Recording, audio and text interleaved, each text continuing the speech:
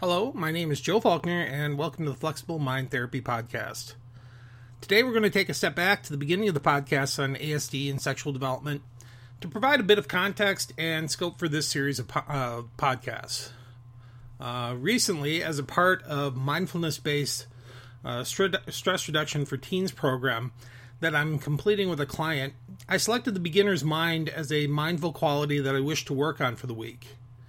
The beginner's mind mindful quality encourages us to practice seeing things for the first time, being open and fresh, and applying a clean slate to things as a way towards attaining wisdom.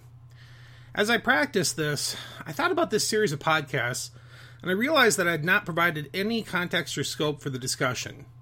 I provided a bit of information on neurotypical development, as well as some of the potential factors that may impact on the development of relationships, intimacy, gender identity, and sexuality for individuals with ASD, but I didn't feel like I provided enough context for this discussion. Today's podcast will hopefully begin to provide a bit more of that context.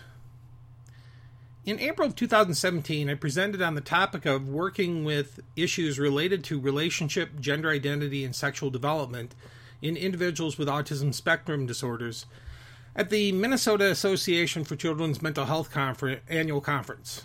One of the questions that was left unanswered for some people was why I, as a speech-language therapist, was interested in and presenting on this subject. I've been a speech-language pathologist for 25 years now.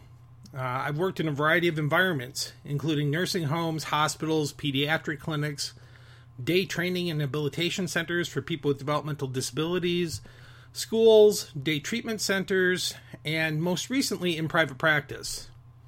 I've specialized in working with individuals with autism spectrum and other neurodevelopmental disorders.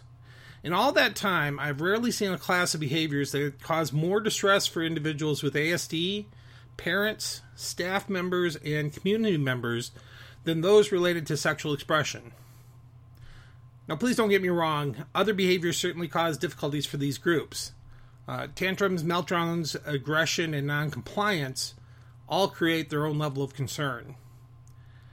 They carry with them their own unique problems, worries, and unease for all involved. But none of these, in my experience, create the levels of dread that issues related to sociosexual development cause. Subjects like relationships and dating, sexual identity and orientation, gender identity and expression, self and other pleasuring, etc., are really all emotionally laden terms. I'll discuss this more in podcasts on neurotypical sociosexual development and on the one on ableism. But when we pair these already emotionally laden terms with other emotional laden terms like developmental disability or autism spectrum disorders, parents and professionals can experience a great deal of discomfort, fear, and uncertainty. And unfortunately, when we're uncomfortable, we tend to try to avoid or minimize the activity that we blame for our discomfort. In this case, that would be the sociosexual development of individuals with ASD. I've been part of teams struggling with questions like, who talks to the young man with ASD who's masturbating in a public place? Or, how do you decide whether two individuals can date, become intimate, and even marry? Or who decides what appropriate expressions of gender and intimacy are allowed in public places? And as I considered these types of questions over the years, three key facts came to my awareness. In many, if not most, of these situations that occurred around sociosexuality, we were discussing individuals with ASD without their input and making decisions without considering their wishes. These actions were driven by compassion, kindness, and often with a great deal of fear on the parts of caregivers, family members, and staff members. And finally, both the inappropriate sociosexual behaviors that some individuals with ASD exhibited and the fear and discomfort of their caregivers, family members, and staff members had the same root cause: a lack of sociosexual training. So I did what I always do. I began reviewing articles and books on the subjects.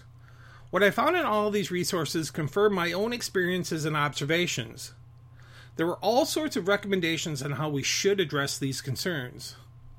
Books and programs were written and published based on many of these recommendations.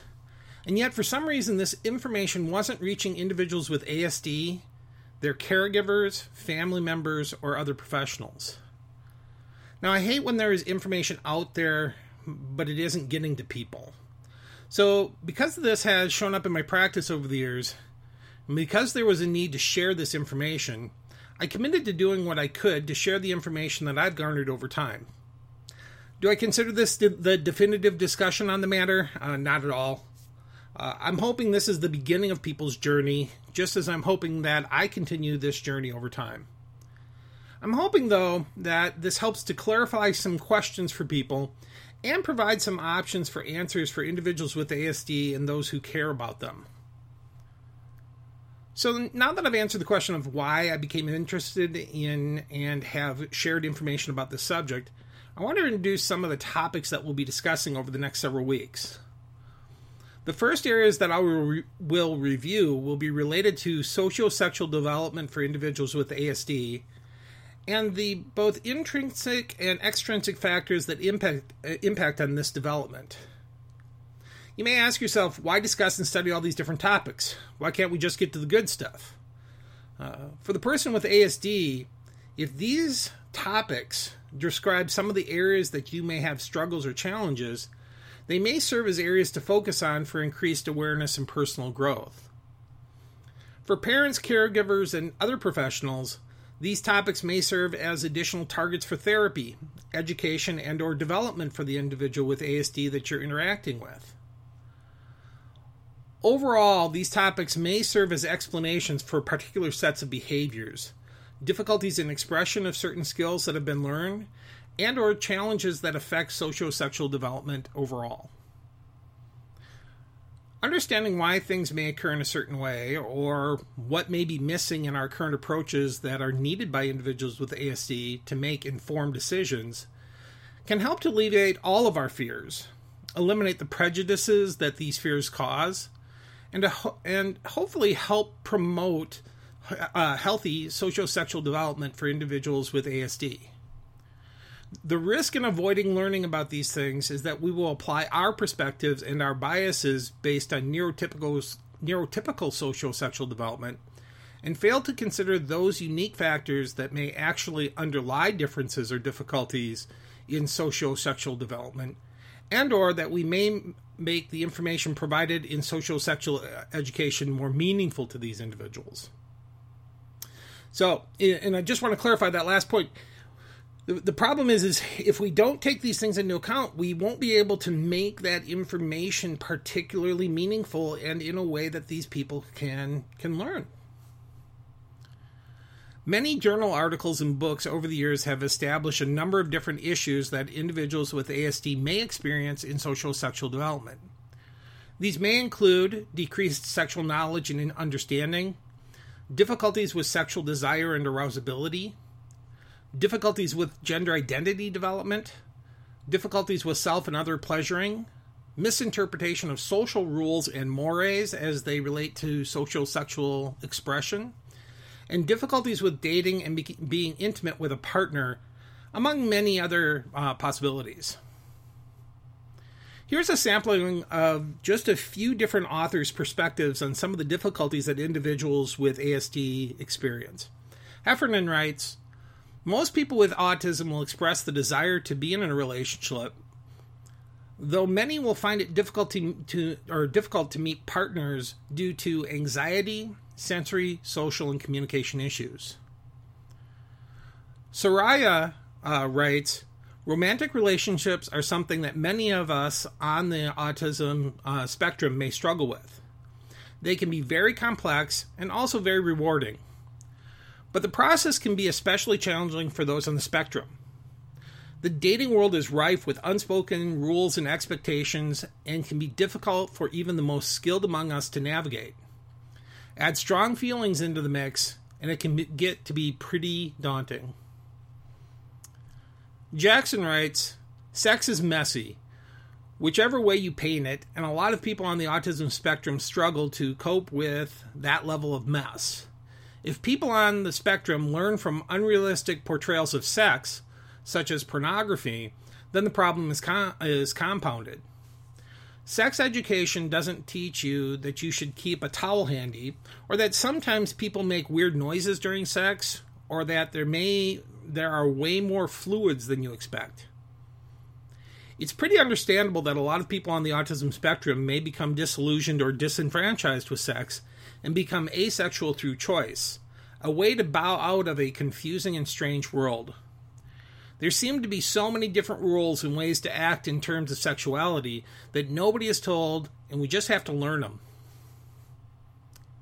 These observations point out many of the intrinsic factors impacting on social sexual development, including social factors like the unspoken rules, cognitive factors like coping with mess or that kind of related perfectionism that some individuals experience, sensory or regulatory factors such as the noises during sex bothering people, or the mess, behavioral factors such as the unrealistic expectations due to pornography, and mental health, which is related to that anxiety. These intrinsic factors may be a result of or exacerbated by a number of extrinsic factors, including social isolation and or rejection. And really, social means are some of the richest sources of social sexual information that many neurotypical individuals have, and individuals with ASD may have less exposure or access to these sources. Another extrinsic factor is ableism, which is a form of discrimination or prejudice against people with physical, mental, or developmental disabilities that is characterized by the belief that these individuals need to be fixed or cannot function as full members of society, which can be expressed through denial of the social sexual rights of individuals with ASD, denial of access to training, and in the past, even through sterilization. Another extrinsic factor is that lack of social sexual training for individuals with ASD, and that can have a lot of different etiologies. And finally, lack of training, the final extrinsic factor may be lack of training for caregivers and other professionals, which can lead to the development of fear, anxiety, and ableism in parents, caregivers, and other professionals. By understanding both the intrinsic and extrinsic factors, we can better understand potential areas of need or development, as well as better design developmental opportunities, education, and or training and treatment. Now, the second group of areas that I'll discuss will relate to approaches for understanding or addressing the needs of individuals with ASD. I'll propose a tiered approach, which is like the response to intervention tiers used in educational settings, to sociosexual education and treatment. To be honest, I'm a bit of a sucker when it comes to using a tiered approach, but I believe this, like many cases, lends itself very well to this type of approach. The first tier is the universal tier and relates to the educational needs of all individuals with ASD.